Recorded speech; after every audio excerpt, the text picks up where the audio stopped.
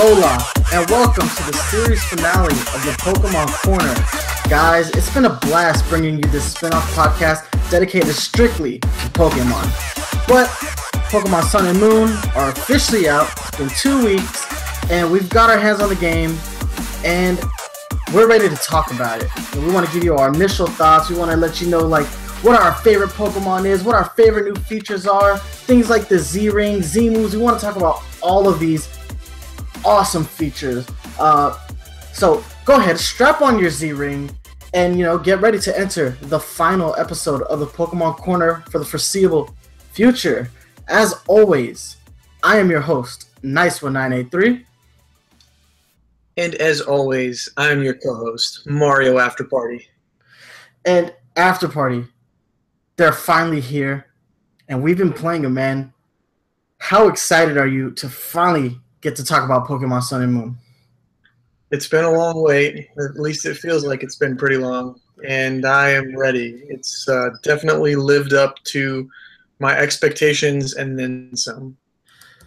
All right, guys, but before we actually talk about these amazing games, we're going to move into our newly rebranded Power Up News.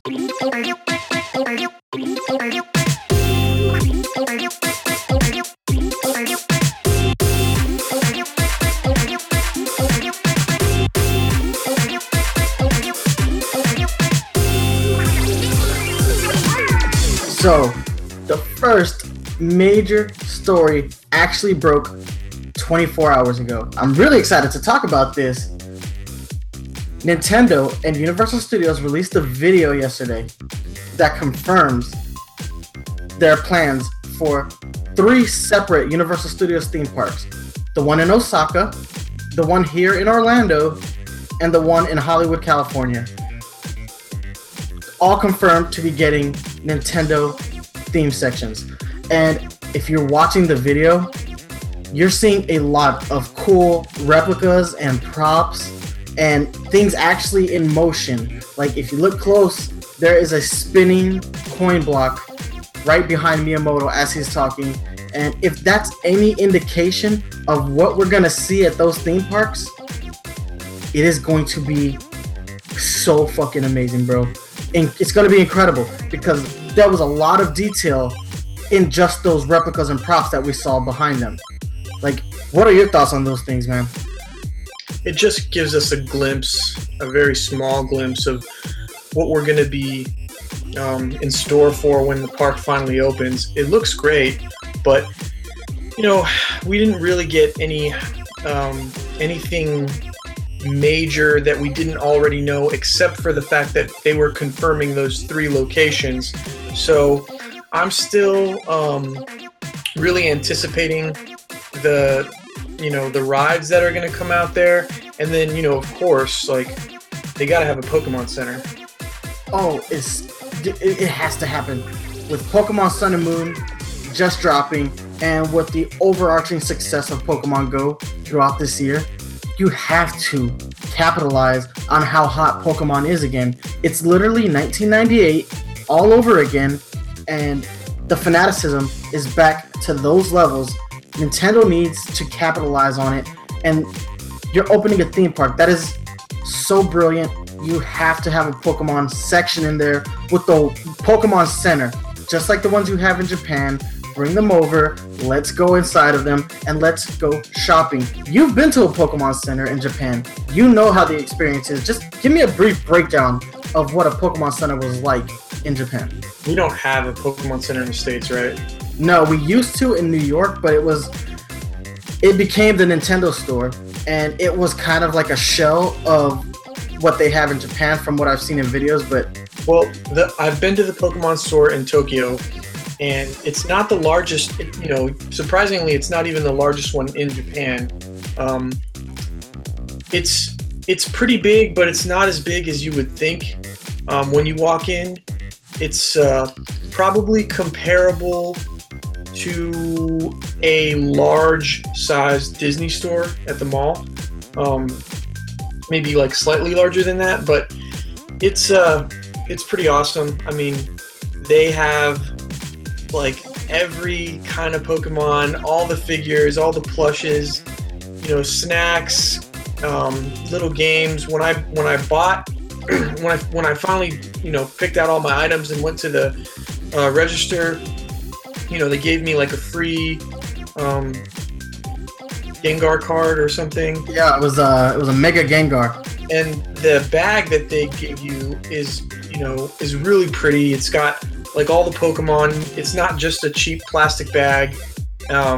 Everything, they make sure that the presentation and the packaging of everything, is kind of like how Apple does it in the States. But it's, Pokemon. So it was pretty awesome. It was really fun getting to do that. And we need one in the States. Oh man, talking about that bag, I still have that bag from all the goodies you brought me from the Pokemon Center. I kept the bag because it was so pretty. You're right, man. 80% of what I bought at the Poke Center in Japan was stuff for you. So, hey, I'm an easy guy. I love Nintendo stuff, Pokemon especially. But yeah, they totally need to have a Pokemon Center at the Universal Studios location. It has to happen. Among other things that I really would like to see there. You brought it up in a previous episode. You talked about maybe having some sort of esports arena for their esports games. They have a few now. It's, obviously you have a large Melee community, a large Smash 4 community, a growing Pokken Tournament community, and a growing Splatoon community. So there's esports available for Nintendo to capitalize on, and they should totally do it at the theme park. Well, that's the perfect segue into our next news story, which is that multiple Nintendo titles have been nominated for the 2016 Game Awards. Yeah, some good ones too, man. Yeah, definitely. First off, the first section on the list with a Nintendo game is the best mobile or handheld game of the year, and we've got the nominees are Clash Royale, Fire Emblem Fates, Monster Hunter Generations, Pokemon Go, and Severed, which I have not played that one. I honestly never even heard of it. Severed's gotten a lot of great reviews. It started off as a mobile game, and it's actually on the 3DS now. With that said, do you have any predictions who you think out of this group might take the prize? If we're going strictly on phenomena and accessibility, Pokemon Go literally altered the way we think about mobile games. Like, it didn't just change, Nintendo's mobile strategy. It may have changed everybody's thinking in how a mobile game should be made, especially an augmented reality game. Now that we know that our cell phones are capable of outputting augmented reality, you have to think of the impact that's going to have on future games. Like maybe games that scan playing cards like Yu-Gi-Oh! Or, having physical card releases for Hearthstone that can be scanned into the game and finding a way to augment reality play those. There's a Skylanders game that uses augmented reality made by the Hearthstone team. It only works on iPads now, but you have to think that that kind of formula could work in other mobile games. The mobile gaming has completely shifted because of what Pokemon Go has done. Say what you want about the game now. It might not be the best mobile game to ever come out, but I definitely still think it's one of the best mobile games to ever have been created, and the impact that it's had and it's going to have in future mobile game development is really important. On that criteria, I could easily see Pokemon Go winning. Yes, I can too. I mean, it really is a groundbreaking game, but I feel like if Pokemon Go doesn't win, I can see Fire Emblem Fates being a dark horse in that category, just because I think I don't know who is on the committee that actually votes to decide who wins, but if you want a more traditional handheld game, I could see Fire Emblem Fates winning. But yeah, Pokemon Go is definitely the favorite, I think, in that category. Yeah, and then Xenoblade Chronicles X got nominated for RPG of the Year. Yes, I mean, honestly, that game should probably have been nominated for Game of the Year. It is that good. It is the best RPG I have ever played. I've put somewhere around 75 to 80 hours of gameplay into that game, and I still haven't beaten it yet, although I am getting close to the end.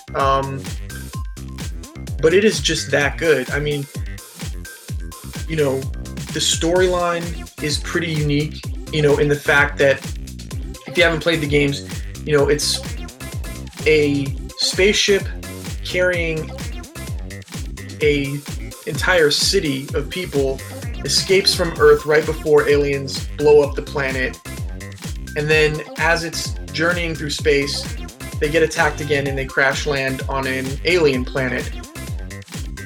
In the crash, the lifehold, which is where all of the humans have been cryogenically frozen, falls off the spaceship and lands somewhere on the planet. And the main story is trying to find that lifehold before its internal power systems run out and everybody dies. And the open world exploration is amazing. It's huge. It's beautiful. You know, I really can't say enough good things about that game. It's not perfect, but you know, it's an awesome game. Yeah, it's on my to-do list. I haven't found time for it yet. It's like every time I get ready to play that game, something else comes along to just dissuade me just enough to just leave it sealed in the packaging. But I am looking forward to that. And there was one more game that Nintendo got nominated. One more category they got nominated for this year.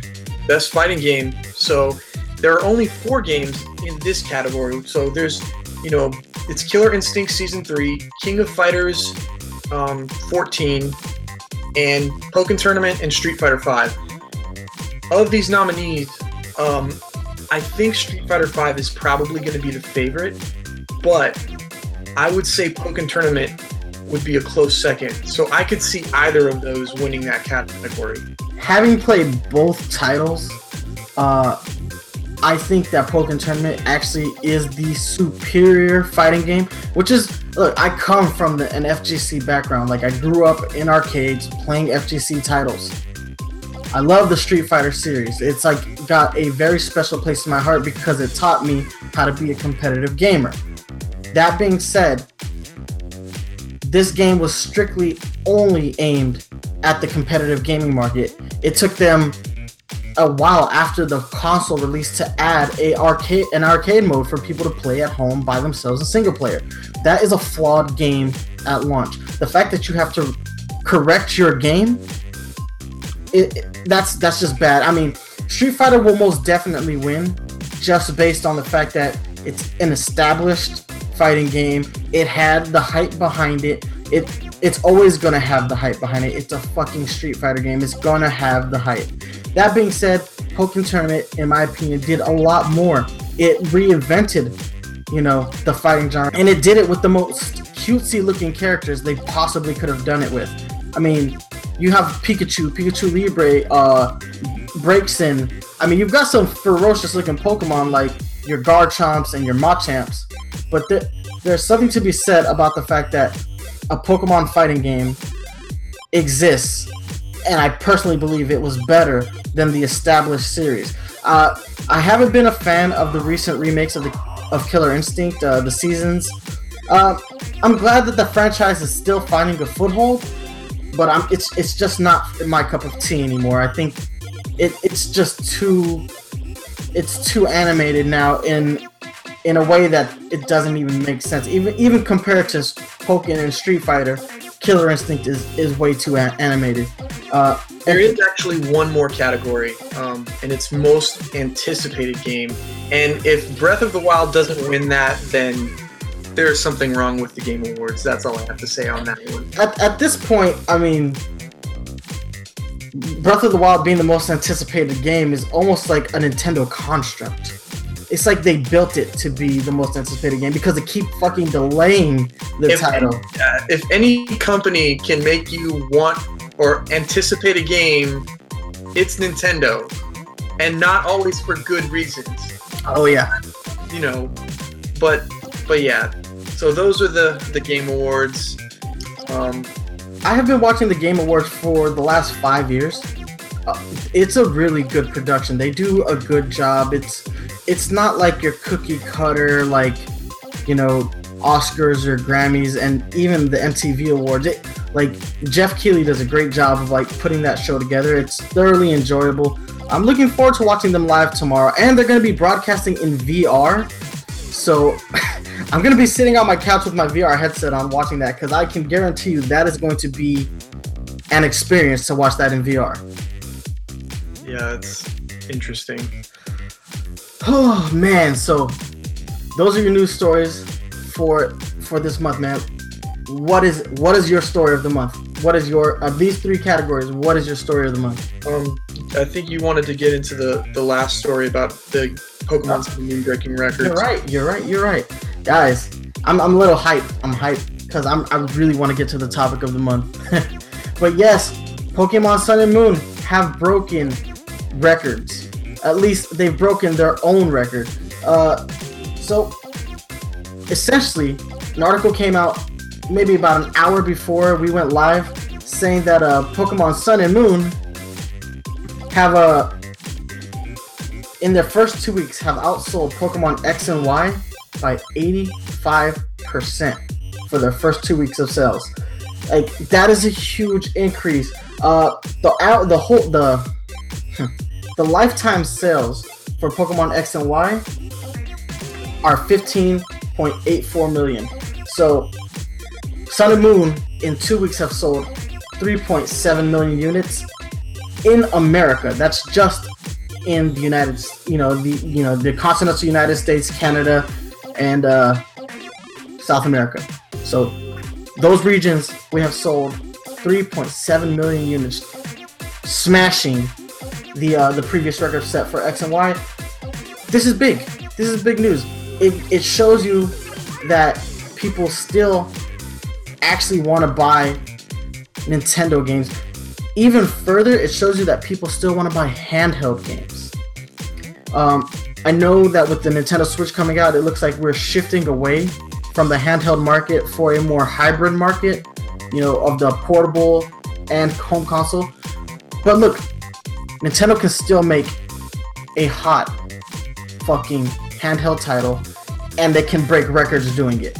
This is really good news for Nintendo. This is just America. I mean, and the game came out like 5 days later in the rest of the world, like in Europe and Australia. So you have to imagine what the first month numbers are going to look like in a couple weeks, man. It's going to be huge. They definitely got it right when they did that massive 10 million unit shipment worldwide. I don't know how many units they've actually sold worldwide, but I know that it's going to be getting close to that 10 million pretty soon. And they actually, analyze the demand for this game like right, which they haven't been doing for, Pokemon Go Plus, the recent 3DS over Black Friday, NES Mini. So at least they got it right with Pokemon. Oh yeah. Now I have a question. In your opinion, how much of Pokemon Sun and Moon's success, early success, is crossover hype from Pokemon Go? So Pokemon has always been successful, every iteration of it. This one would have been successful without Pokemon Go. It may not have broken those records, but the anticipation for this game was already really high before Pokemon Go ever came out. So Sun and Moon, it really, I think Pokemon Go has definitely boosted Pokemon Sun and Moon sales, but it hasn't necessarily boosted them as much as some people would think, because these games were going to sell millions of units within the first week regardless. Yeah, I definitely agree with you. But I think we can add a couple more numbers to this conversation. They sold 100,000 more 3DS units on the release date of Pokemon Sun and Moon, and this is just in the Japanese market. which, you have to imagine that market was heavily saturated with 3DSs already. Like, I personally, I would have assumed that everybody in Japan who wanted a 3DS already had one. So for them to sell an additional 100 million units, I have to think that a lot of those people who are part of that 100 million did play Pokemon Go, remembered the nostalgia, and said, I'm ready to jump back into the main series. And I'm certain that a lot of that happened here too. I would probably say it's less than 5% of the overall sales, but I have to assume that 5% of 3.7 million is still a lot of people who may have bought Pokemon Sun and Moon just based on their experience playing Pokemon Go and remembering that they love these games and they're ready to jump back in and experience a new adventure for the first time. So I think there is an impact. I don't want to think it's as big as maybe some people have perpetrated it to be like, oh, well, Pokemon Go, did 100 million units, or downloads, so 100 million of those downloaded, people who downloaded the game obviously bought, 3DSs. We can't. Let's not go. No, way off the horse. Because people forget that Pokemon Go and Pokemon Sun and Moon appeal to two different demographics. Pokemon Sun and Moon still trends much younger. It's, marketed more towards the, 8 to 12-year-old crowd. And those kids usually don't have cell phones, and they're not the ones that are running around playing Pokemon Go. Pokemon Go is marketed towards millennials. It was marketed towards people in their 20s and 30s, and even, above that. So you got to remember, that's two different demographics. And there are a lot of, people in their 20s and 30s that play Sun and Moon, because anybody that grew up with these games is, there's a lot of people that have just been playing Pokemon since 1998. But the marketing for these games target different demographics, so you also have to take that into account. Oh yeah, 100% agree with that. All right, I asked this question before, but now that we've actually talked about all the news stories, what is your favorite news story for this month, man? What is the news story that has you the most excited?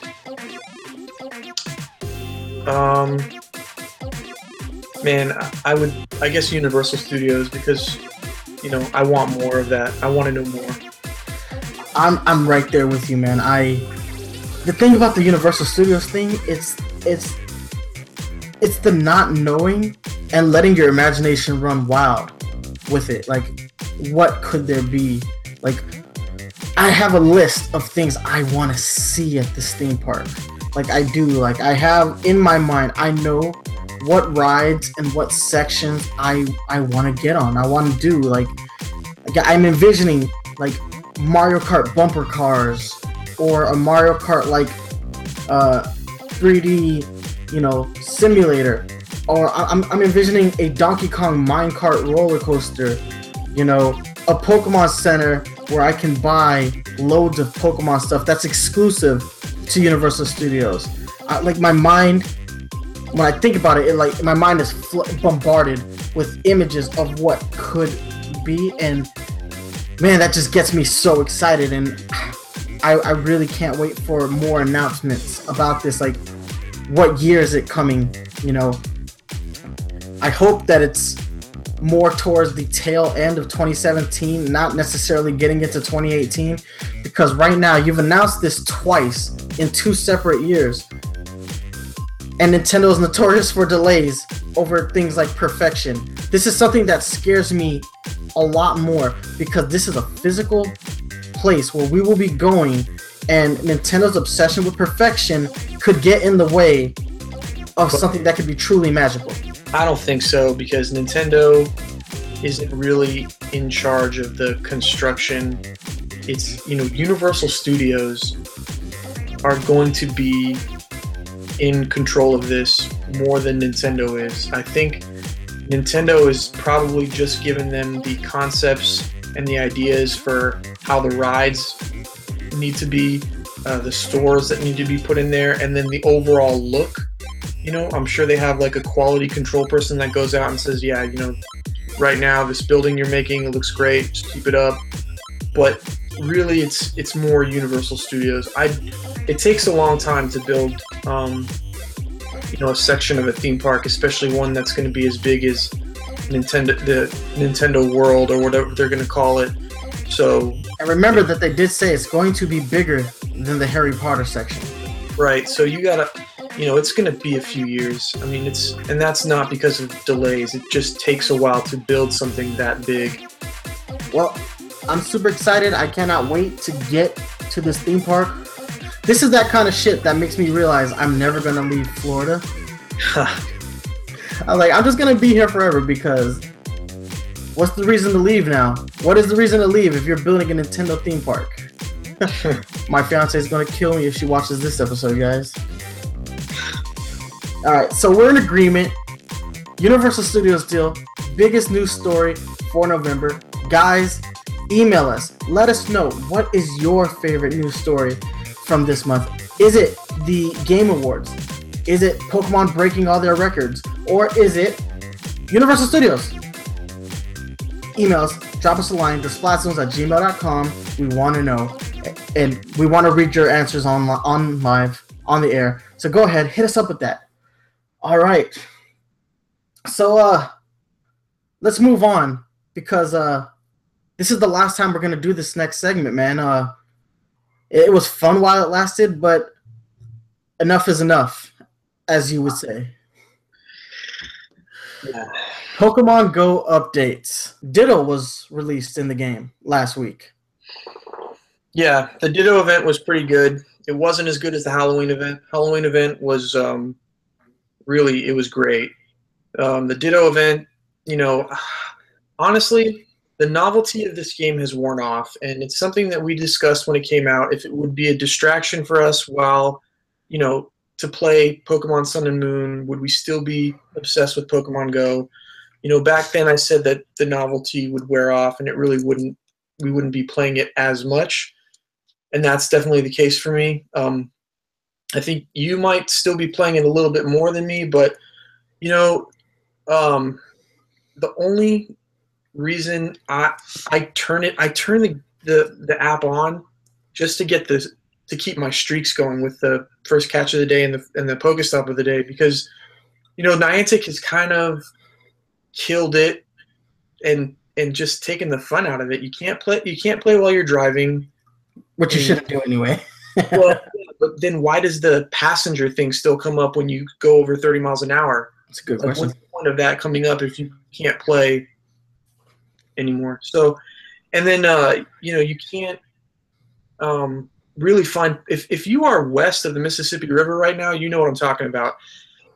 If you have the tracker, which I'm sure that they'll fix it, it's pretty terrible. They actually came out with a system that was worse than the one they had before, because if that Pokemon isn't near a Pokestop and you're in a rural area, your sightings are usually blank and you're not going to find anything. It doesn't mean Pokemon won't pop up, but you won't know where they are because they don't appear in your sightings. So on top of all that, though, like the thing that was keeping me in the game was the gyms. It is too easy now to take a gym down. If you are a decent player with a pretty strong team, you can take down a level 10 gym in under a half an hour. And because they made it harder to build prestige, it's almost not worth it to build up a gym anymore. So all of those things have really kind of sapped the fun out of it for me. But with that said, like I do have a video that talks about the double weaknesses and how to take advantage of some of these Pokemon in the gyms, because it's going to be more important now to really try to get as much prestige as possible to save you on potions and revives if you are going to build prestige. So I did come out with an advanced prestige video, which you can find on our YouTube channel, and it's meant so that even if you're a beginner, you'll understand it, but it does go into the double weaknesses of some Pokemon, like Gyarados being doubly weak to electric attacks since it's a water flying type. So it would behoove you to use an electric type Pokemon to try and get as much prestige as you can, because it used to be using a Pokemon that was slightly weaker, you would still get about 500 prestige, but now that's not the case anymore. So you really gotta know what you're doing if you want to build those gyms up. But yeah, sorry, I'm kind of rambling on here, but No, you're good. You had mentioned I am playing it a little bit more than you still. Well, I'm still playing it. Mostly it's because I've been reinvigorated in the game, so to speak. I went on a vacation with my fiance. We went to Georgia. We spent some time up there to spend some time with some family. And while we were there, it's the whole road trip. When you're on a road trip, like how everything feels fun and fresh. We opened up Pokemon Go and we caught some things that we hadn't had yet, things that don't pop up here in Tampa. So it was definitely cool to find new Pokemon, especially ones that we just have never popped up in Tampa. So that made me play the game a lot more. On top of that, the Ditto event happened. Ditto being my third favorite Pokemon after Pikachu and Mewtwo. So definitely fun to go out and catch some Dittos. I have 9 right now. I just catching every Pidgey and Rattata. I mean, and one positive thing I will say is that changing the CP on all the Pokemon was a good thing, because it definitely expanded the list of Pokemon that you can actually use to defend gyms and attack gyms with. So that was great. That was a great update. As long as they can tweak the gym formula again, I think it'll be more fun trying to take over gyms. But yeah, it's the Ditto update was pretty good. It makes me wonder what they're going to do for Christmas. I have a feeling it's going to be legendary birds, but I keep hearing rumors of Gen 2. I do too, but and I don't think it would make sense to release Gen 2 if you haven't released all of Gen 1 yet, but we'll see. I could totally see them doing that. But having Ditto unlocked in the game gives me hope that we may see some of these region-specific Pokemon come out. I mean, Niantic does have to take into account people's finances. Not everybody can afford to travel to these, international territories. Like I eventually will fly to Japan, but like I can't afford it now. I have no desire to ever go back to Europe. I spent half my life there, so going back doesn't seem all that interesting, especially for Mr. Mime. So it'd be nice if they opened up those region-specific Pokemon. I think Ditto is a nice start. Ditto's almost like an apology at this point, to be honest, though. It's like Niantic saying, we're sorry for all the things we haven't gotten right yet. Mm-hmm. Here's our apology. Here's Ditto. Maybe so. I mean, as far as the game is now for me, I've completed the North American Pokedex, so I have 143 seen, 143 caught, and I'm at level 32 right now. So that's where I am. The Halloween event really helped a lot with that. But since the Halloween event, my playtime has kind of dropped significantly. But hopefully the December event will bring me back. So we'll see. Yeah, I yo-yoed during that because the Halloween event had me. The first few days of the Halloween event, I was all over the place, and I stopped playing. By the last day, I didn't even open up the app. The last day of the event, the road trip with my fiance got me back into the game, and of course, while I was on the road, they did the update that opened up the double experience and all that good stuff. So that helped me. That brought my playtime back up. I haven't played it all today. As far as my stats are concerned, I'm currently at level 30. I hit that because of this double experience update with some lucky eggs. I have, as far as my Pokedex is concerned, I have 140 of the 143. I'm missing an Omastar, a Porygon, and a Chansey. My chances of getting those 3 are really slim. So I literally just made my Omastar, my Omanite, my buddy Pokemon, and I'm just gonna have to get an Omastar the hard way because Omanites haven't really been popping up for me at all. That that's it. That's our last time talking about Pokemon Go. Not that I don't enjoy the game. Still, I still find enjoyment in the game, and I'll still continue to play it. It's just that Mario After Party's right. The overall novelty of the game is worn off. Especially now with the advent of Pokemon Sun and Moon. We will be replacing our Pokemon Sun and our Pokemon Go talk with updated stats in Pokemon Sun and Moon. So we're not going to stop talking about Pokemon, guys. This may be the last episode of the Pokemon Corner, but the regular Nintendo Power Zone show will incorporate our Pokemon Sun and Moon talks. And we definitely want to keep you updated. Today is just like our farewell to the Pokemon Corner, but, we're not very deep into the games yet. So these are just our initial impressions that are going to be coming up later today. Let's move on to our next section. It's more Pokemon Sun and Moon, but in a different way. The Pokemon Sun and Moon anime got released in Japan, and I've watched the first 4 episodes, and I complained about the art style. When I initially saw it, I thought it was like this faux Miyazaki, shit fest, and I was literally ready for this show to suck. I love this anime. I love it, especially that episode, the first episode where they unveil Beware. Oh man, there are some. I was surprised too. There are some laugh out loud moments in that first episode. Just the fact that the little voice that they gave Beware, the ee. No, it's really good, and I was really anticipating this to be bad. I had it in my mind that this would be bad. The Pokemon X, Y, and Z series and the Pokemon X and Y series before it were really good.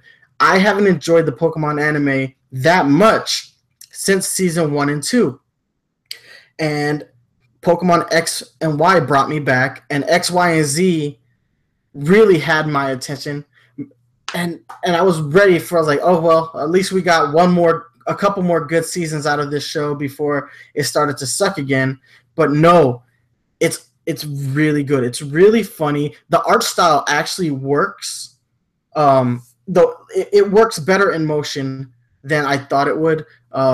They still look a little silly, but it plays to the sillier nature of the anime as a whole in this season. It's sillier, but because of that animation style works a lot better. Well, if you have seen the first episode, not a lot of people caught it, but Mr. Mime and Ash's mom are having a very inappropriate relationship. When I first saw that episode and they're lying back on the little what do you call those things by the pool? Man, the little folded back chairs or whatever, and I'm like, man, that's kind of weird. They both kind of look like they're together, but it's Pokemon, so that can't happen. And then they're riding in the little carriage, and Mr. Mime places his hand over on Ash's mom's thigh, and I was like, oh my god, this is wrong. It's just wrong. And if you watch the first episode, you will know what I'm talking about. Yeah, I didn't catch it the first time until after you made me aware of it. Thank you for ruining a children's show. No, that being said, though, I do like a couple of things right off the bat. I like the setting of Alola. I think this show does a really good job of introducing Alola as a region. I like the fact that at the end of the first episode, Ash is given a Z-Ring. If you guys watch Pokemon X and Y and X, Y, and Z, Ash never really gains the ability to Mega Evolve. Now, he has the Battle Bond ability with his Greninja, which is sort of Mega Evolution, but not really. When you consider the fact that Ash has a crap ton of Pokemon that can physically Mega Evolve, and they just chose not to bring back his Glalie or his Charizard or his Sceptile. I can see why. You want to focus each season on, the Pokemon from each region.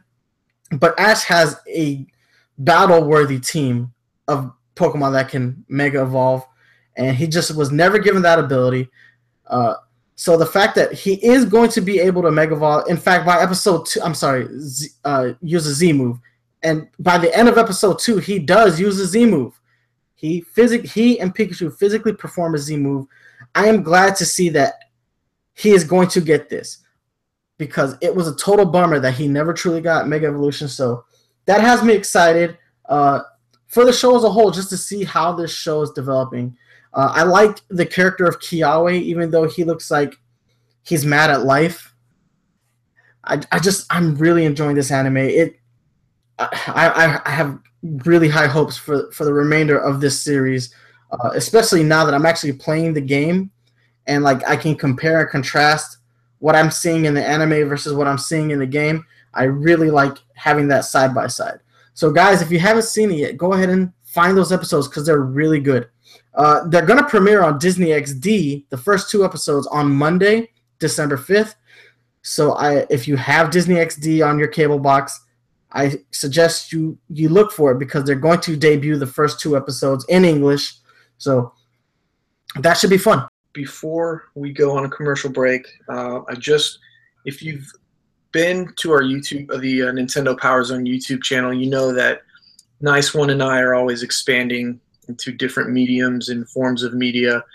So we're going to play with a little something special during the break. And I have been, for the last few months in the studio working on some music. It's not video game related. It's just one of my passions that I've been, pursuing. And so, if you look for Mario After Party on iTunes, Google Play, or Amazon Music, you'll be able to find a few of the tracks that I have completed. It's also on all the major music streaming services as well, but if you just want to listen to it for free, you can look for it on SoundCloud, and I have the full tracks on there as well. So don't go anywhere. We'll be right back, and we are going to play a sample of one of my tracks.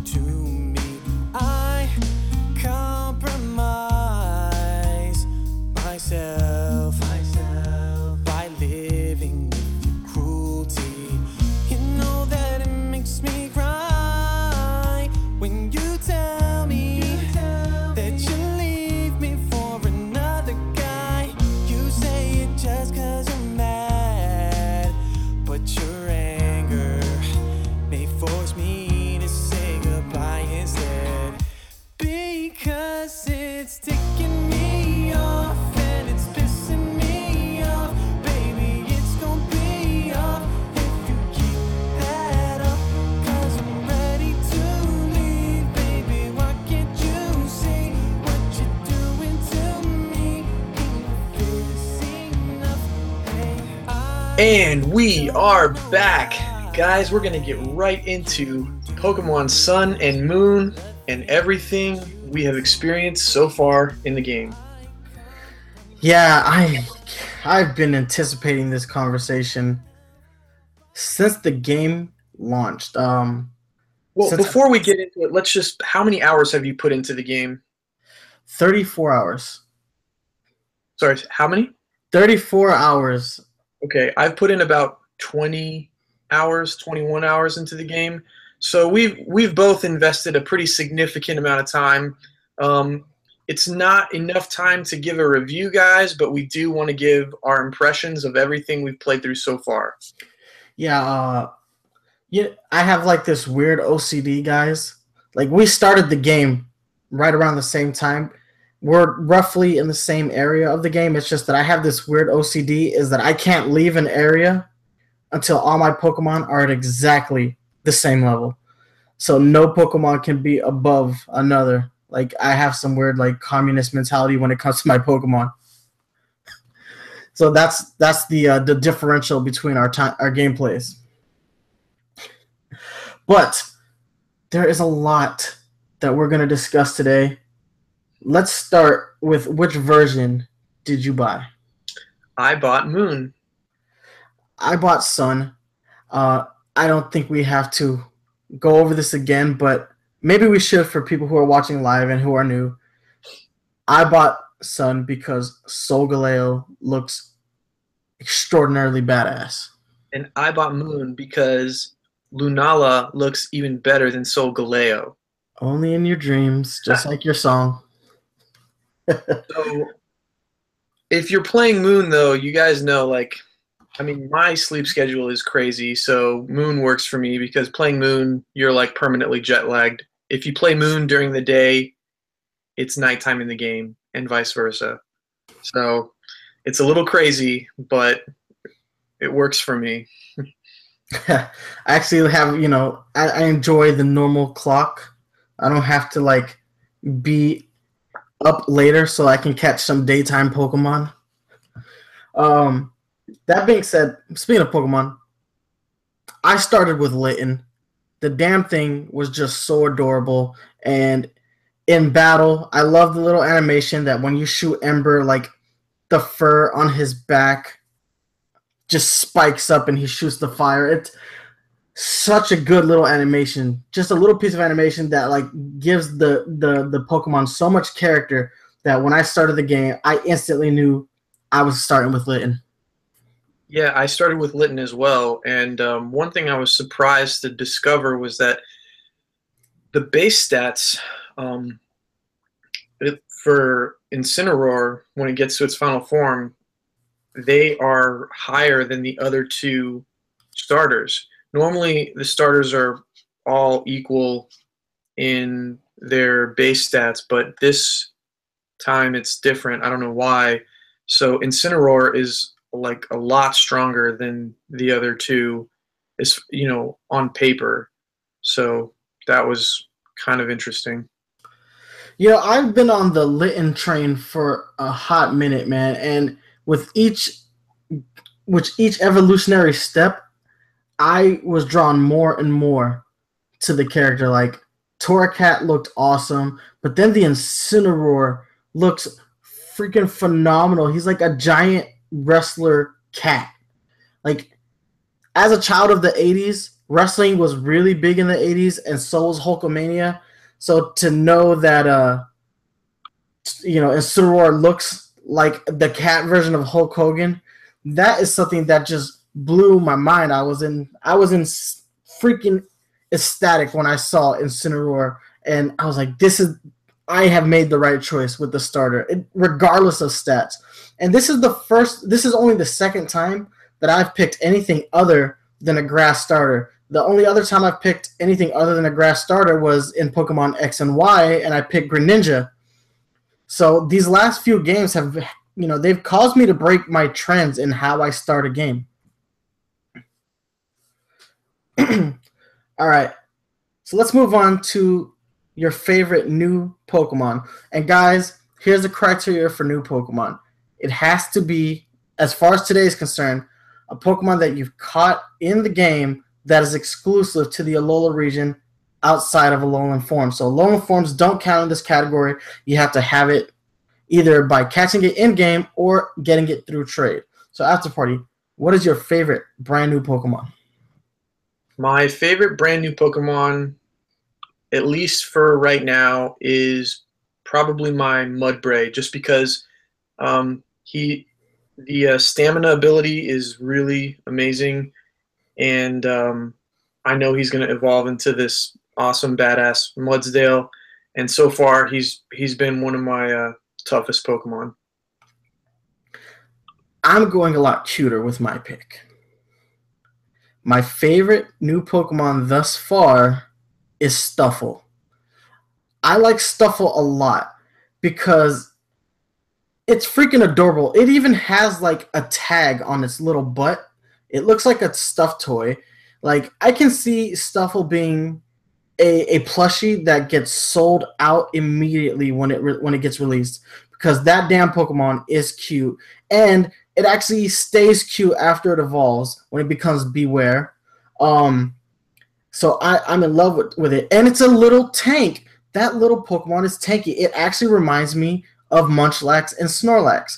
When those two Pokemon are pretty tanky uh, for Gen 1 Pokemon. And I feel like Stuffle and Beware are the Gen 7 equivalent of those characters. And I just love it. And I love its little face. And I love how happy it looks, especially when you're doing like, the Pokemon friend thing and you're like patting its little head and he starts like jumping for joy. I love that Stuffle. It's my favorite new Pokemon thus far, and I think it might actually hold true throughout the remainder of the game.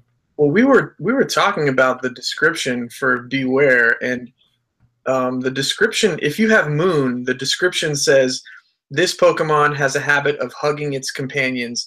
Many trainers have left this world after their spines were squashed by its hug. Left this world? Like, what? Creepy. It kills its trainers. I love you. Well, it almost killed Ash in the anime as well, so.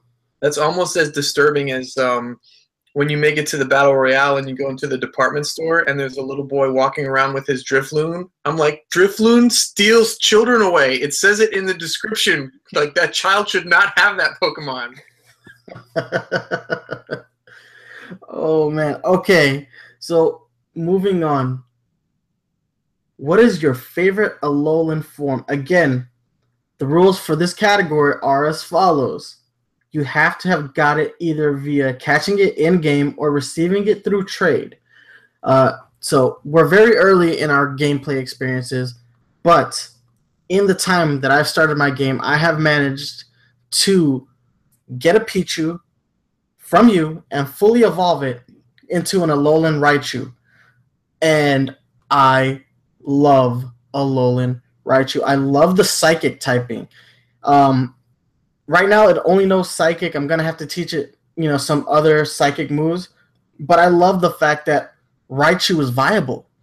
Like, the problem with Pikachu and Pikachu type evolutions throughout the Pokemon series is they have become unviable throughout the years. Like, they're literally there for the beginning of the game and because they look cute.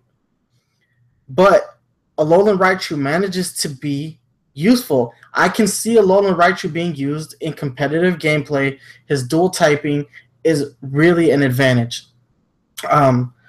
Plus, his ability, the Surfer ability, it keeps him protected from, ground type moves. Like because he's basically levitating. He cannot be hit by those moves. I think that is an interesting feature for an electric Pokemon. Loving Alolan Raichu right now.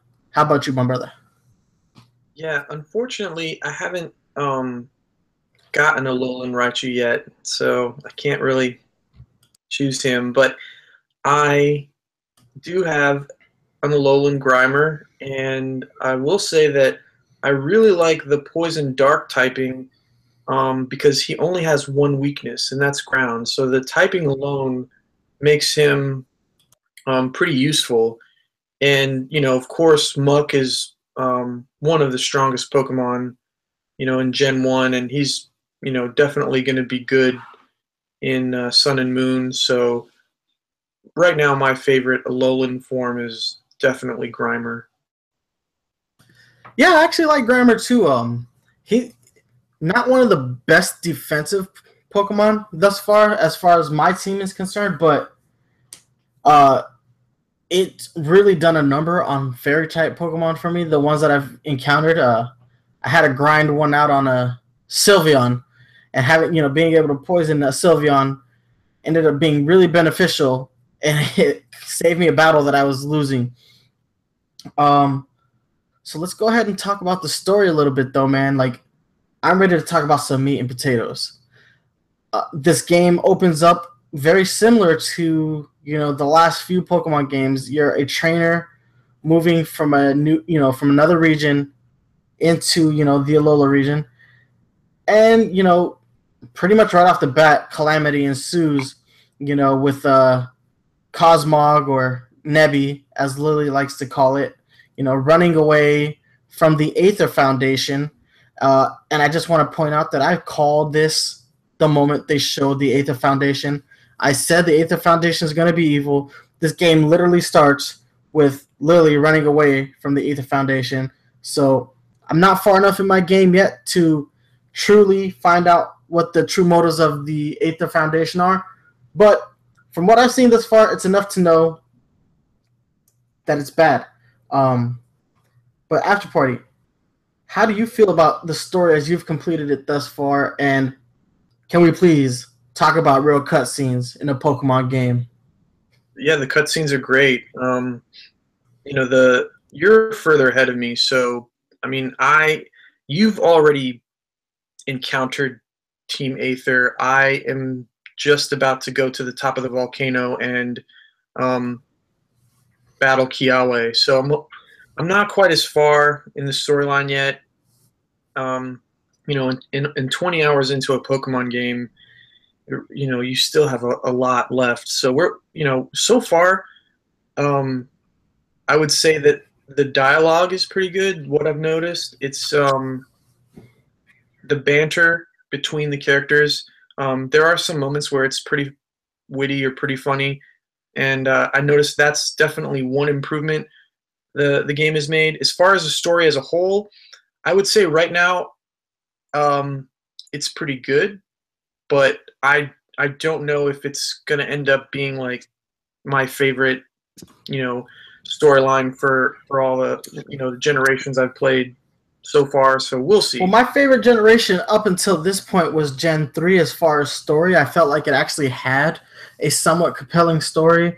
And I feel like Black and White started with a relatively compelling story, and then it just kind of Yeah, I it agree. went off the rails. Black and White, definitely the concept was by far the best. The fact that they addressed the elephant in the room of like, aren't we, wrong for using these Pokemon and forcing them to cockfight, and we're enslaving them by capturing them and holding them in Pokeballs. It's like, if Pokemon were in present day America, those are issues that people would be bringing up. So it did kind of peter out at the end. It didn't kind of stay true to the beginning of the storyline. But in my opinion, Black and White still has the best story. Um, but we'll see. I mean, Alola is so colorful and so rich and it's so pretty that like you're almost distracted visually by everything too. Like the storyline is there, but like just the way that you interact with the environment is like kind of part of it too. Yeah, the region itself is a character more so than any other region. Like Kanto isn't so much of a character, but the Alola region, it's got so much life and variety in it that it almost feels like a character in and of itself. Um, I agree. The characters in this game, the banter between them is great, especially How. I love interacting with How. He actually makes me laugh out loud, like with his personality. Like, he wants to be better than what he is, but he's also slightly lazy. So like he has like these contradicting themes going on. He's like, I want to beat my grandfather because he's the Kahuna, but I'm a little too lazy to actually accomplish that goal. I kind of just want to eat my Lasada and play with my Pokemon. But I find him to be really engaging as a character. He's fun, and I love like how he's always giving you stuff, and he's always there to battle you at the most inconvenient times. But at least he heals you up before he battles with you. He's like, I want to battle, but before we do, I know you just fought a million other trainers. Here's a free health up. Go ahead and get ready because we're gonna battle now. And I'm like, what the hell? How? Yeah, the difficulty level in this game, I feel like it's pretty balanced. It's not too easy, but it's really not a hard game either. They do a pretty good job of making sure that if this is your first Pokemon experience, you won't have, a really difficult time getting through the trials. Although I will say that The Kahunas. the second trial for me, when you have to fight that Wishy-Washy in school form, that thing is a monster. So that was a little bit difficult for me, but other than that, the game, it's been pretty See, easy. by that point in the game, I had a Snorlax already. And that was the only reason I got through that. My Snorlax is so tanky that it was able to take on the Wishy-Washy almost head on. Uh, but man, as far as have you noticed that like when you're playing the story, how frequently your opponents heal their Pokemon mid battle right before you knock them out? That is so annoying to me. I'm like, I almost beat you. You can't heal a totem Pokemon. That's not fair. Yeah. When they used the potion or the full restore on the Wishy-Washy, I was like, no. Well, I mean, that kind of like, brings us into our next topic of what is your favorite feature for this game, because I feel like this game has brought more features to the series than any game since Gold and Silver. It's introduced a lot of new, pretty cool features in the game. So I mean, what do you think about them so far? Man, I love a lot of these new features. I love the Pokepelago. I like the fact that I am getting Pokemon without actually going out and having to search for all of them.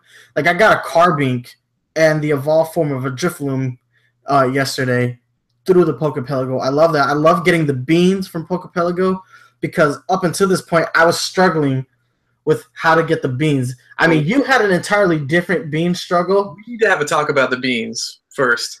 So yeah, so Nice One didn't realize that you can get the beans from the coffee shop. I informed him, solved his problem right away.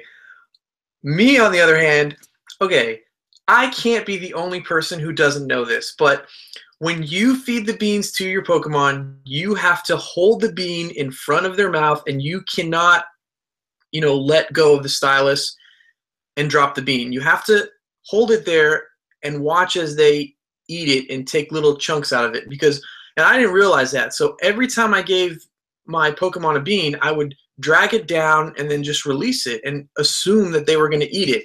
And they would always be mad at me every time. They were like angry at me, and they would give me these dirty looks. And I tried giving them a lot of beans, and they were pissed. But I didn't know that you actually had to hold it in front of their little tiny freaking mouths until Nice One. If Nice One hadn't told me, I'm pretty sure that none of my Pokemon would have ever loved me, and I would have gone through the whole game with like everybody at like 2 hearts. Because right now, I've finally been building up the affection in the game is actually easy. The bean system and the allowing you to the Pokemon care system to touch them and rub them and stuff, it helps you build up their love for you pretty quickly. But I was having all these problems because my Pokemon hated me because I was starving them to death. So Nice One kind of helped me out in that. But yeah, like I said, I can't be the only person who didn't know that. But had some issues with the beans. It's okay now though. You know what? Pokemon Refresh has actually been a really cool feature for me. I've actually really enjoyed Pokemon Refresh. It can be a little tedious, but I started with the Pichu that you traded me, and I moved.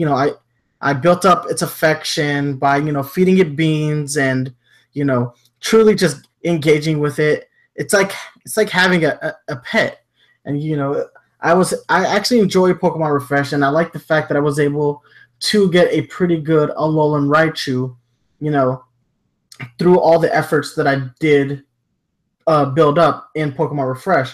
What I also like about Pokemon Refresh is the contributions that it makes when you're participating in an in-game battle. So whenever I throw out my Raichu, my trainer character will cheer my Pokemon on. It's like a cheer function.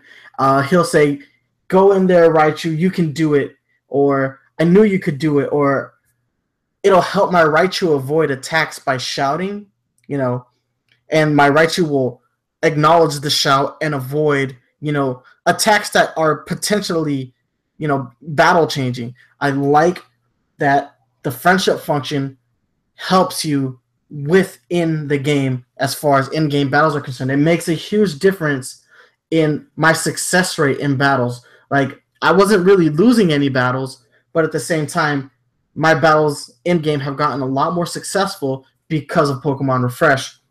And I know this is something that they carried over from X and Y, but I feel like it's implemented a lot better here in Sun and Moon. They took the idea of Pokemon Me, and they expanded upon it and made it something that's viable in game and something you want to use a lot more frequently.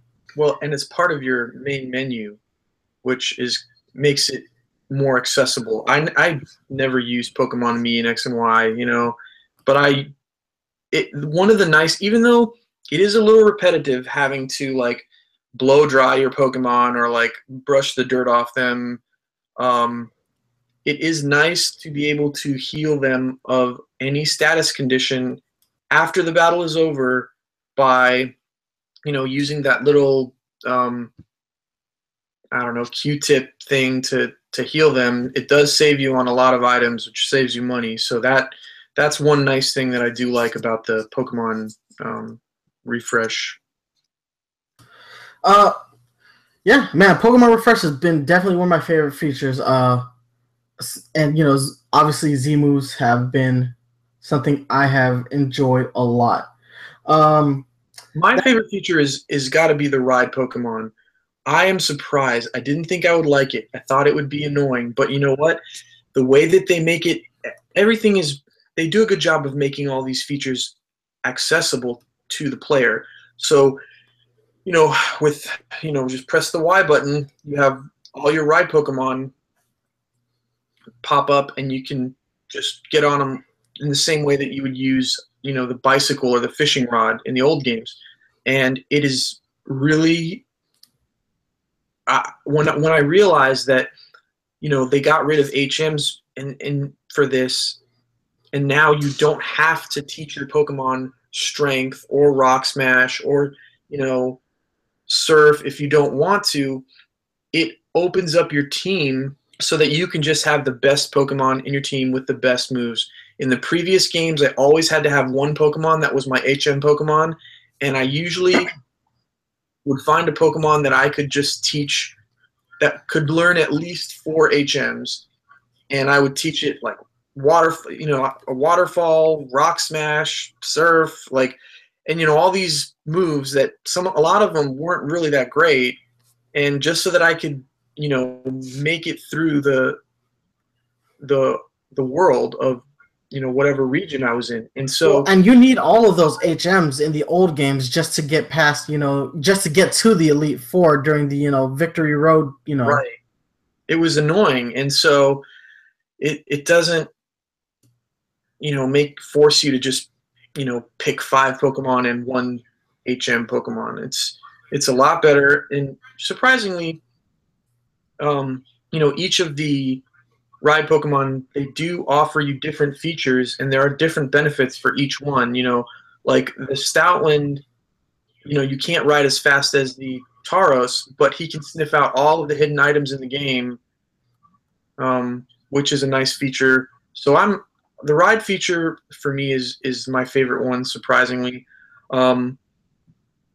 I do like the Pokemon call for help feature, but it can be annoying too. Feature. I mean, it's nope. No way should a Pokemon be allowed to call for help 4 times and all 4 times get help. It's crazy. They will call for help, and it makes battling wild Pokemon so much harder because they'll call for help, and then sometimes their help will call for help, and you'll just have to battle this endless stream of Pokemon. And if it's a strong Pokemon, it can make the battling them pretty miserable. Well, the worst part about it for me is that every time they call for help, it's a Pokemon that I'm actually trying to catch because I don't have it registered to my Pokedex. It's like, oh, well, now I have to knock the one out before I can catch the one I want. Although I did luck out in that I had a Magby and a Magmar pop up at the same time. So the Magby popped up, and then it called a Magmar for help. And then I knocked out the Magby because I said, I'll just take the Magmar instead. And then the Magmar called for help. So eventually I was able to get both Pokemon with relative ease because of the help feature. I like the experience boost that you get when you do fight Pokemon that call for help. But man, it's tedious. And It can be a bitch. I agree, but It's worse when you're in a trial and the totem calls for help because the totems are super OP. well, it's it can be a pain. But it's funny when the help doesn't come because then I'm like, ha, you don't have any friends. Now get in my Pokeball. All right, so let's go ahead and move on to your favorite side character. There are a bunch, and each character has a lot of personality. Where Lily is like very coy and a little ditzy, and How is like super energetic but lazy at the same time. How is literally a walking contradiction. You have your Kahunas who are like benevolent and really want for the youth in the Alola region to advance and truly like learn to appreciate the culture of the Alola region. And then you have the Professor Kukui. He is a character, but for me, I like Hal a lot, man. He's just fun. He's funny. Everything he says is funny. Even his reactions, a little bit. I'm a little bit further than you in the game, so some of his reactions are pretty hilarious. But Hal is steadily becoming one of my favorite side characters in any Pokemon game. He's definitely my favorite rival character. I like Professor Kukui. I mean, he's kind of eccentric, and I think he's a little crazy, but he's pretty cool. Sexy Flexy Kukui because he's never wearing a shirt. Oh man, yeah, he's funny. So no, I love that one scene right after you complete your first grand trial, and like he's tearing up his house by battling with his Rockruff, and like you just see like the smoke coming off the roof of his house. I was like, thank you for reminding me about that because his house is right on the beach. Like the waves almost wash up and like hit his house. Yet he has a basement. How is that possible? That must be a engineering marvel, which is probably extremely expensive to construct a basement when you are like 20 feet from the ocean. You're at sea level, yeah. No, but I love that scene. Kukui, yeah, he's definitely a character. All right, let's move on to a feature that we haven't really talked about because we didn't know how it was going to be, how well it would be incorporated into the game. Z moves. What are your thoughts on Z moves? In my opinion, they function a lot like burst moves from Pokken Tournament. They literally have the same effect where it's like this one big burst attack and it can change the tide of battle. And comparison. I love it. I loved it in Pokken Tournament. I like it a lot more in Sun and Moon because it's a lot more viable. A lot of unusable Pokemon have some pretty badass Z moves. So you had given me a Pichu. You had given me a Pichu, and I trained it up to an Alolan Raichu. Then I got to a point where somebody was going to teach a Pikachu a Z move, and it's a Z move that only Pikachu can learn. Raichu can't learn it, and Pichu can't learn it. It's exclusive to the Pikachu form of the evolutionary line. And I had to start and build up another Pichu to a Pikachu because I wanted to have this Z move. And now that I have this Z move, it's made Pikachu completely viable because it's a really, really good electric attack. It makes Pikachu viable, and Pikachu has never, ever really been a viable Pokemon. I love the Z move. I don't think it's meta breaking. I think you can have it in a competitive Pokemon scene. One of the biggest differences is that, even though you can only use it once per match, like a Mega Evolution, once the move is finished, that Pokemon goes back to being, strength Pokemon with the same moves. In a Mega Evolution, when you Mega Evolve, that Pokemon changes its form, and that form, depending on how long it takes to kill that Pokemon, can last a lot of turns. And with the Z move, it's one turn, and it's always going to be one turn. because it doesn't change the form of the Pokemon. So the Pokemon goes back to being normal after you use the Z move.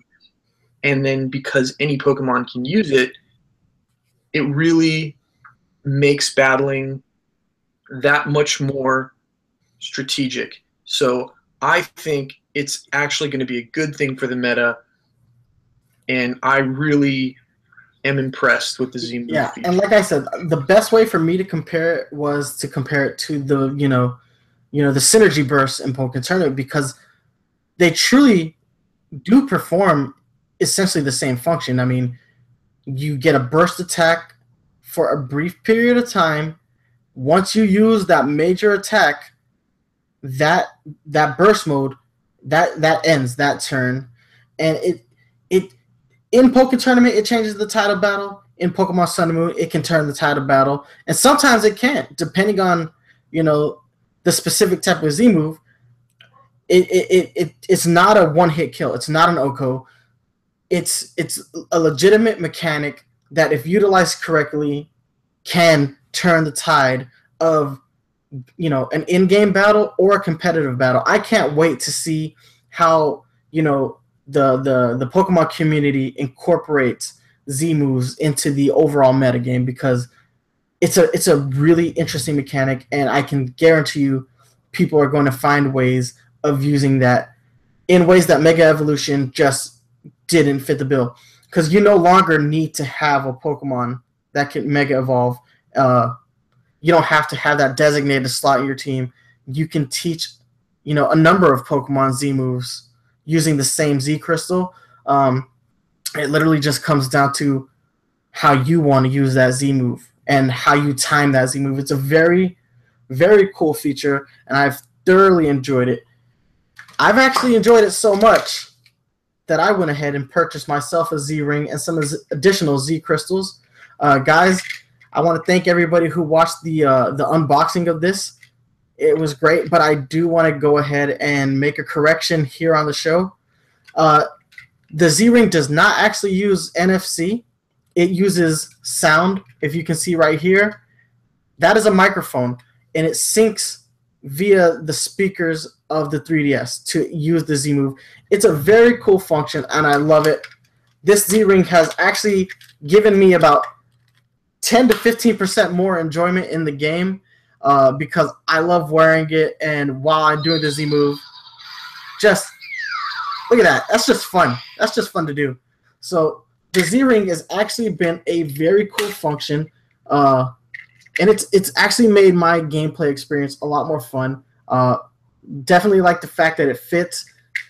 Probably the coolest accessory Nintendo has ever had the pleasure of being associated with. This is a far cry from the Pokemon Go Plus, which was impossible to find and not very well distributed, period. Definitely a far cry from Amiibos, which actually do use NFC capabilities, and they just didn't produce enough of them. Definitely like the fact that they were able to use the Z ring the way they did, incorporate it into the story of the game.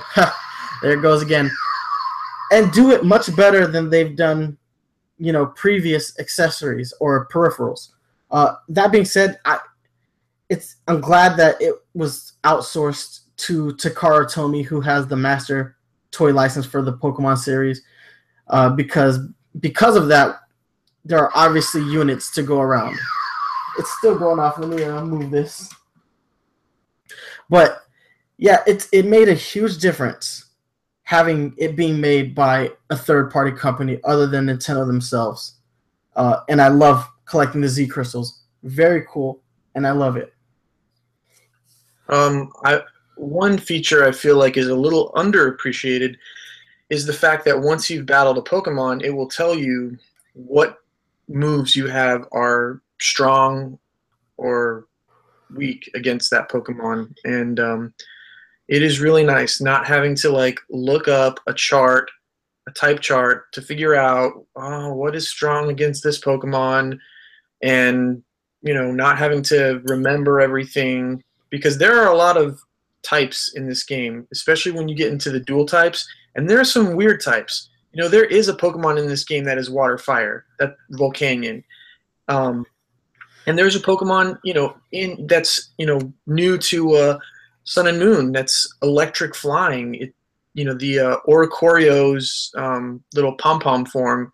So there are some weird types that you're like, God, what are the resistances, and what is this going to be super effective against? So it is really nice to have that feature. Expanding on that, when you and I battled online the other night, when I was swapping Pokemon, I was able to base my selection of the next Pokemon based on my Pokemon's moves.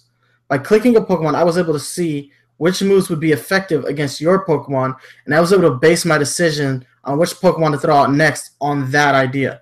I was like, okay, well, this Pokemon has the best chance because it has two super effective moves against Chris's. So this even extends to the competitive aspect of Pokemon Sun and Moon. So it makes it a lot more understandable in a competitive aspect. There are some weird types out there. There are psychic fighting Pokemon and psychic dark Pokemon. It's like, I don't remember.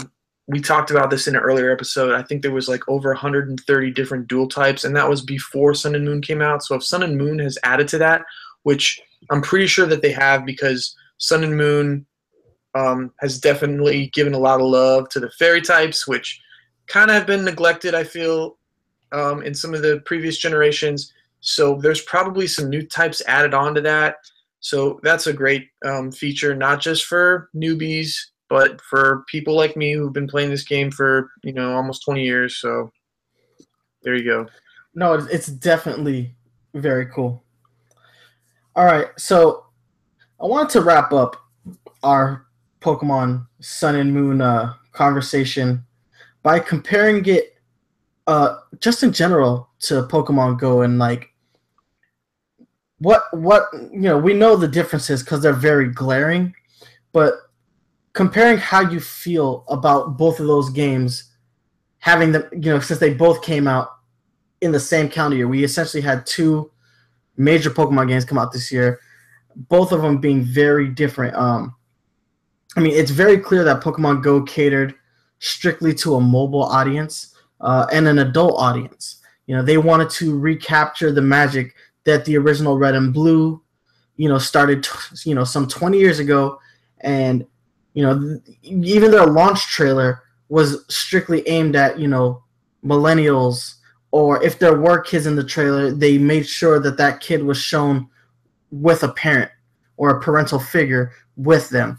So, comparing the two, it's clear to see how, the marketing itself is different. Like, yes, Pokemon Sun and Moon does, skew a little bit younger, but I think that it's deep enough that it can reach a more mature audience. There are deep mechanics in this game, deeper than I've explored thus far. Like I said, I'm only a fraction of the way complete with this game, and I can tell you right now that there is a deep metagame brewing in this generation, probably deeper than any other generation. Whereas Pokemon Go is rudimentary across the board, rudimentary in its battle system, rudimentary in its gym system, extraordinarily rudimentary in its catching system. But those are just my initial comparisons. It's not that I didn't enjoy Pokemon Go, because I did and I still do. It's just that when I compare it to a real main series game, I start to see a lot more of the holes that Pokemon Go could have filled, but Niantic chose to keep this game geared towards a mobile audience versus the truly hardcore Pokemon audience. I agree.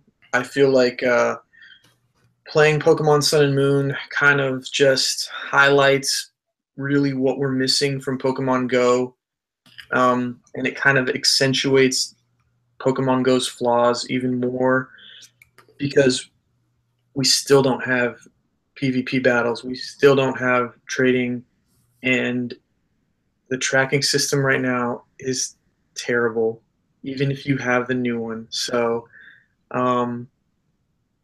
it's, but with that said, Pokemon Go is definitely a genre-defining, groundbreaking game, and it definitely um, is going to be remembered for a long time, even after it's way past its prime. Although I do think it will have a lot of longevity because of the events and through, especially when they release Gen 2. I mean, I'm not really playing Pokemon Go anymore, if I'm being honest. Like, I've caught everything except for the ones that I would have to travel outside the U.S. to catch. Um, they've kind of messed up the gym system for me. So my playtime per day is probably like 5 minutes. I turn on the game, get the Pokestop, get the first catch, and that's it. But I know that when they release Gen 2, I'll be back. And I know that when they come out with another event, like for the legendary birds and Mewtwo, I'll be back for that too. And it's a game that, I may not play as obsessively over the next, coming months or over the next year as I did during its initial release, but it's a game that I'm not going to delete from my phone because I'm still going to be playing it from time to time. And like I said, when Gen 2 comes out, for at least for the first few weeks, I'll probably be pretty obsessed again. But having Sun and Moon and being able to compare the two, you can see just how good these games really are. And even though I think mobile gaming is an important market and it's growing, it does kind of prove that there is still a reason why the handheld market hasn't died off. There's a reason why the handheld market is still going strong for these portable consoles like the 3DS. And it's because you get to play quality games like Pokemon Sun and Pokemon Moon that you really wouldn't be able to get that kind of an experience on a mobile game. There's a lot of logistical and technical issues, and the experience would definitely be cheapened if they tried to port it over to a mobile game. So there are, Pokemon Sun and Moon is a pretty amazing game, and it really, I think it Pokemon Go can fit nicely alongside it in the Pokemon universe. Like I said, it's kind of created its own genre. So we just have more Pokemon to play now. The handheld experience isn't going to go away anytime soon, and we'll see what Nintendo decides to do when they release the Switch. But if Niantic can get their act together and fix these problems within the game and release the features that the fans want, I think Pokemon Go is going to have a very long lifespan. I completely agree with that sentiment. I do want to point out, we're not too keen on Pokemon Go as we were when it first launched, but let's recall that what this game did for mobile gaming is what the original Pokemon series did for handheld gaming. It revitalized handheld gaming because the Game Boy was all but dead when Pokemon Red and Blue came out, or Red and Green came out in Japan. And it brought life into a damn near dead console, and Pokemon Go brought life to a barren, very shovelware-driven mobile market. And they did it in a way that really captured everybody's imaginations.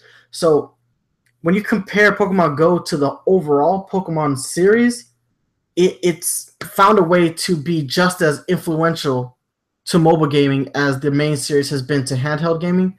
But when you're comparing, the newest iteration of Pokemon with Pokemon Sun and Moon directly to Pokemon Go, you start to see and miss out on the things that should be in Pokemon Go.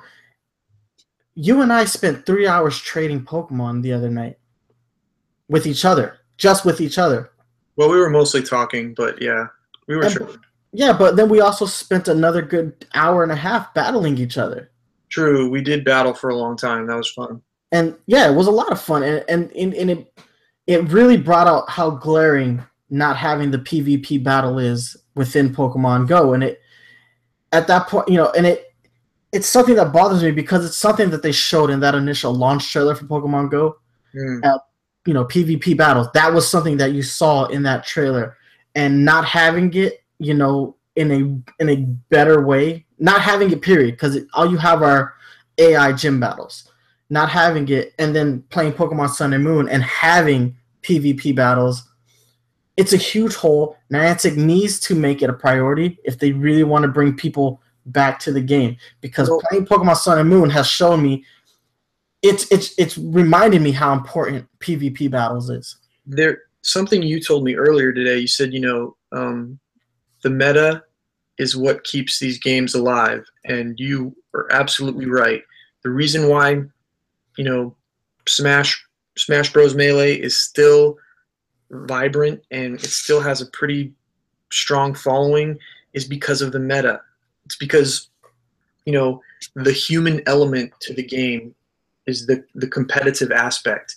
And that is something that, Nintendo really made sure that they improved upon when they came out with Sun and Moon, is they focused a lot of the new features on battling. And I think, part of it is kind of a reflection of Nintendo's desire to really focus more on esports, but they have improved that, and that is what's going to keep Pokemon Sun and Moon alive long after the players have beaten the game and, explored all of the hidden features within the game. So, I agree with you in that the meta is going to keep this game alive, and they need to develop a meta for Pokemon Go if they want to keep it alive too. Man, I couldn't have said it any better myself, man. Like, and I'm not even gonna try. I'm not even gonna try, because you knocked that one out of the park, man. So we're gonna go ahead and we're gonna wrap this episode, guys. We just want to inform you. We want to remind you this is the last episode of the Pokemon Corner. We've had fun over the last year doing this spin-off podcast to the Nintendo Power Zone. It's been a blast. We did it because of your response. You guys have been so good to us as fans, and you with your constant emails and asking us to do more episodes. And when we found a place to do it, it was with Pokemon, because Pokemon, the 20th anniversary was this year, and Pokemon Sun and Moon, the hype that these games created when they showed that 30-second trailer at the end of a 6-minute direct, the hype, the buzz of this game was a way for us to bring you more content, and it's been a blast. I've enjoyed every episode of the Pokemon Corner.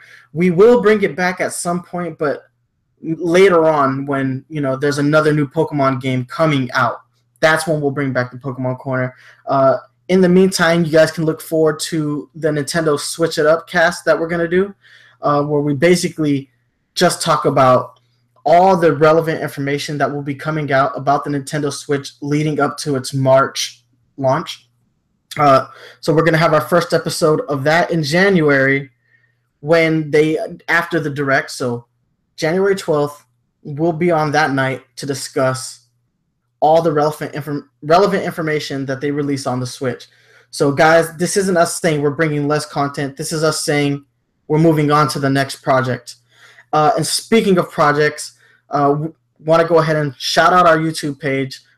You guys have been showing it a lot of love lately. We're doing more unboxing videos for you guys. I'm changing the format. I'm gonna do one a week now instead of one whenever I get something new. That way you have a steady stream of content. Every video will be out every Monday at 3 p.m. so you know when the new unboxing videos are coming out. After Party has been working extraordinarily hard on his video series about building prestige in Pokemon Go. He has more ideas on how he's going to expand that line of videos. This guy knows his stuff. If you want to be the best like no one ever was, watch Mario After Party's prestige videos, because he is truly knocking them out of the park.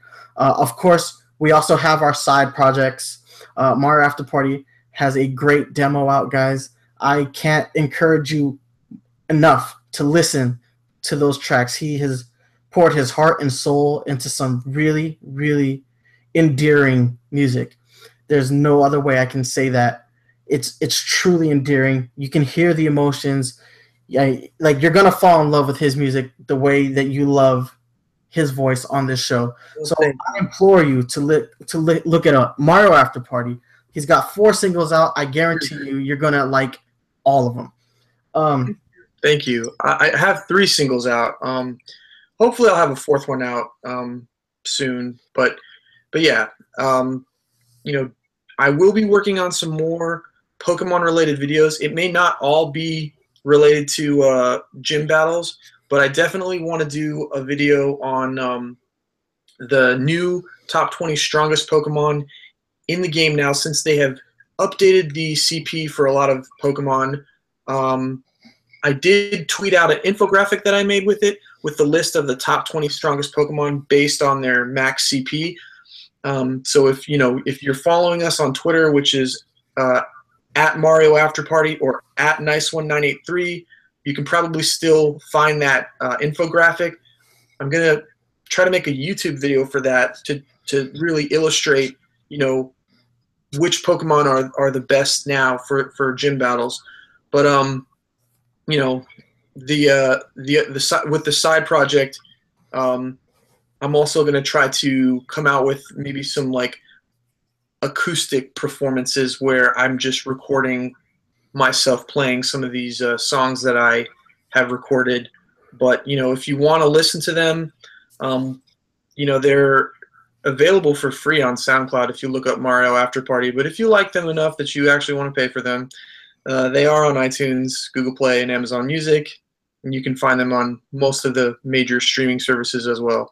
But yeah, other than that, guys, I appreciate your support, and as always, we appreciate you listening to the show, and the show is just going to continue to get better and better. And I'm going to leave it to Nice One to hit you up with the final social media links. All right, guys, you can always hit us up on Twitter, like he said, at Mario After Party, at Nice1983. You can hit us up on Facebook, facebook.com/Nice1983 Game Collecting. Go ahead and check out the website, Nice1983.wix.com/Game Collecting. We've rebranded the YouTube page, so instead of looking up Nice1983 Game Collecting, you're going to be looking up the Nintendo Power Zone. But if you want to be specific, the URL is youtube.com/user/thearticle, TheArticle. Like we said, we have a lot of content there for you guys. We have the unboxing videos, the prestige videos, live reactions. We're doing it all for you. And any new side projects that we come up with, they always go first on the YouTube page. So go ahead and check us out there. And guys, if you haven't watched Nice One's review on the Tomy Pokemon Z-Ring, you've got to check it out. It's a great video. It's on fire right now as far as our views are concerned, and I implore you to check it out, especially if you are thinking about purchasing one. Exactly, guys. Yeah, and it's not just the Z-Ring. I make sure that I compared the Z-Ring to the other Pokemon-related wrist accessories that have come out, including the Pokemon Go Plus and the Mega Ring. Guys, one last thing before we go. If you're a fan of the Nintendo Power Zone podcast and the Pokemon Corner, you can find us on iTunes, Google Play Music, and Stitcher Radio. And if you like watching us live, we're here on YouTube. So keep in mind that we have the chat box on YouTube, so if you have any questions you want to ask us while we're live, I'm gonna be here to look at the chat box and answer those questions live on air. Guys, thank you so much for watching. Alola! Alola! Deuces.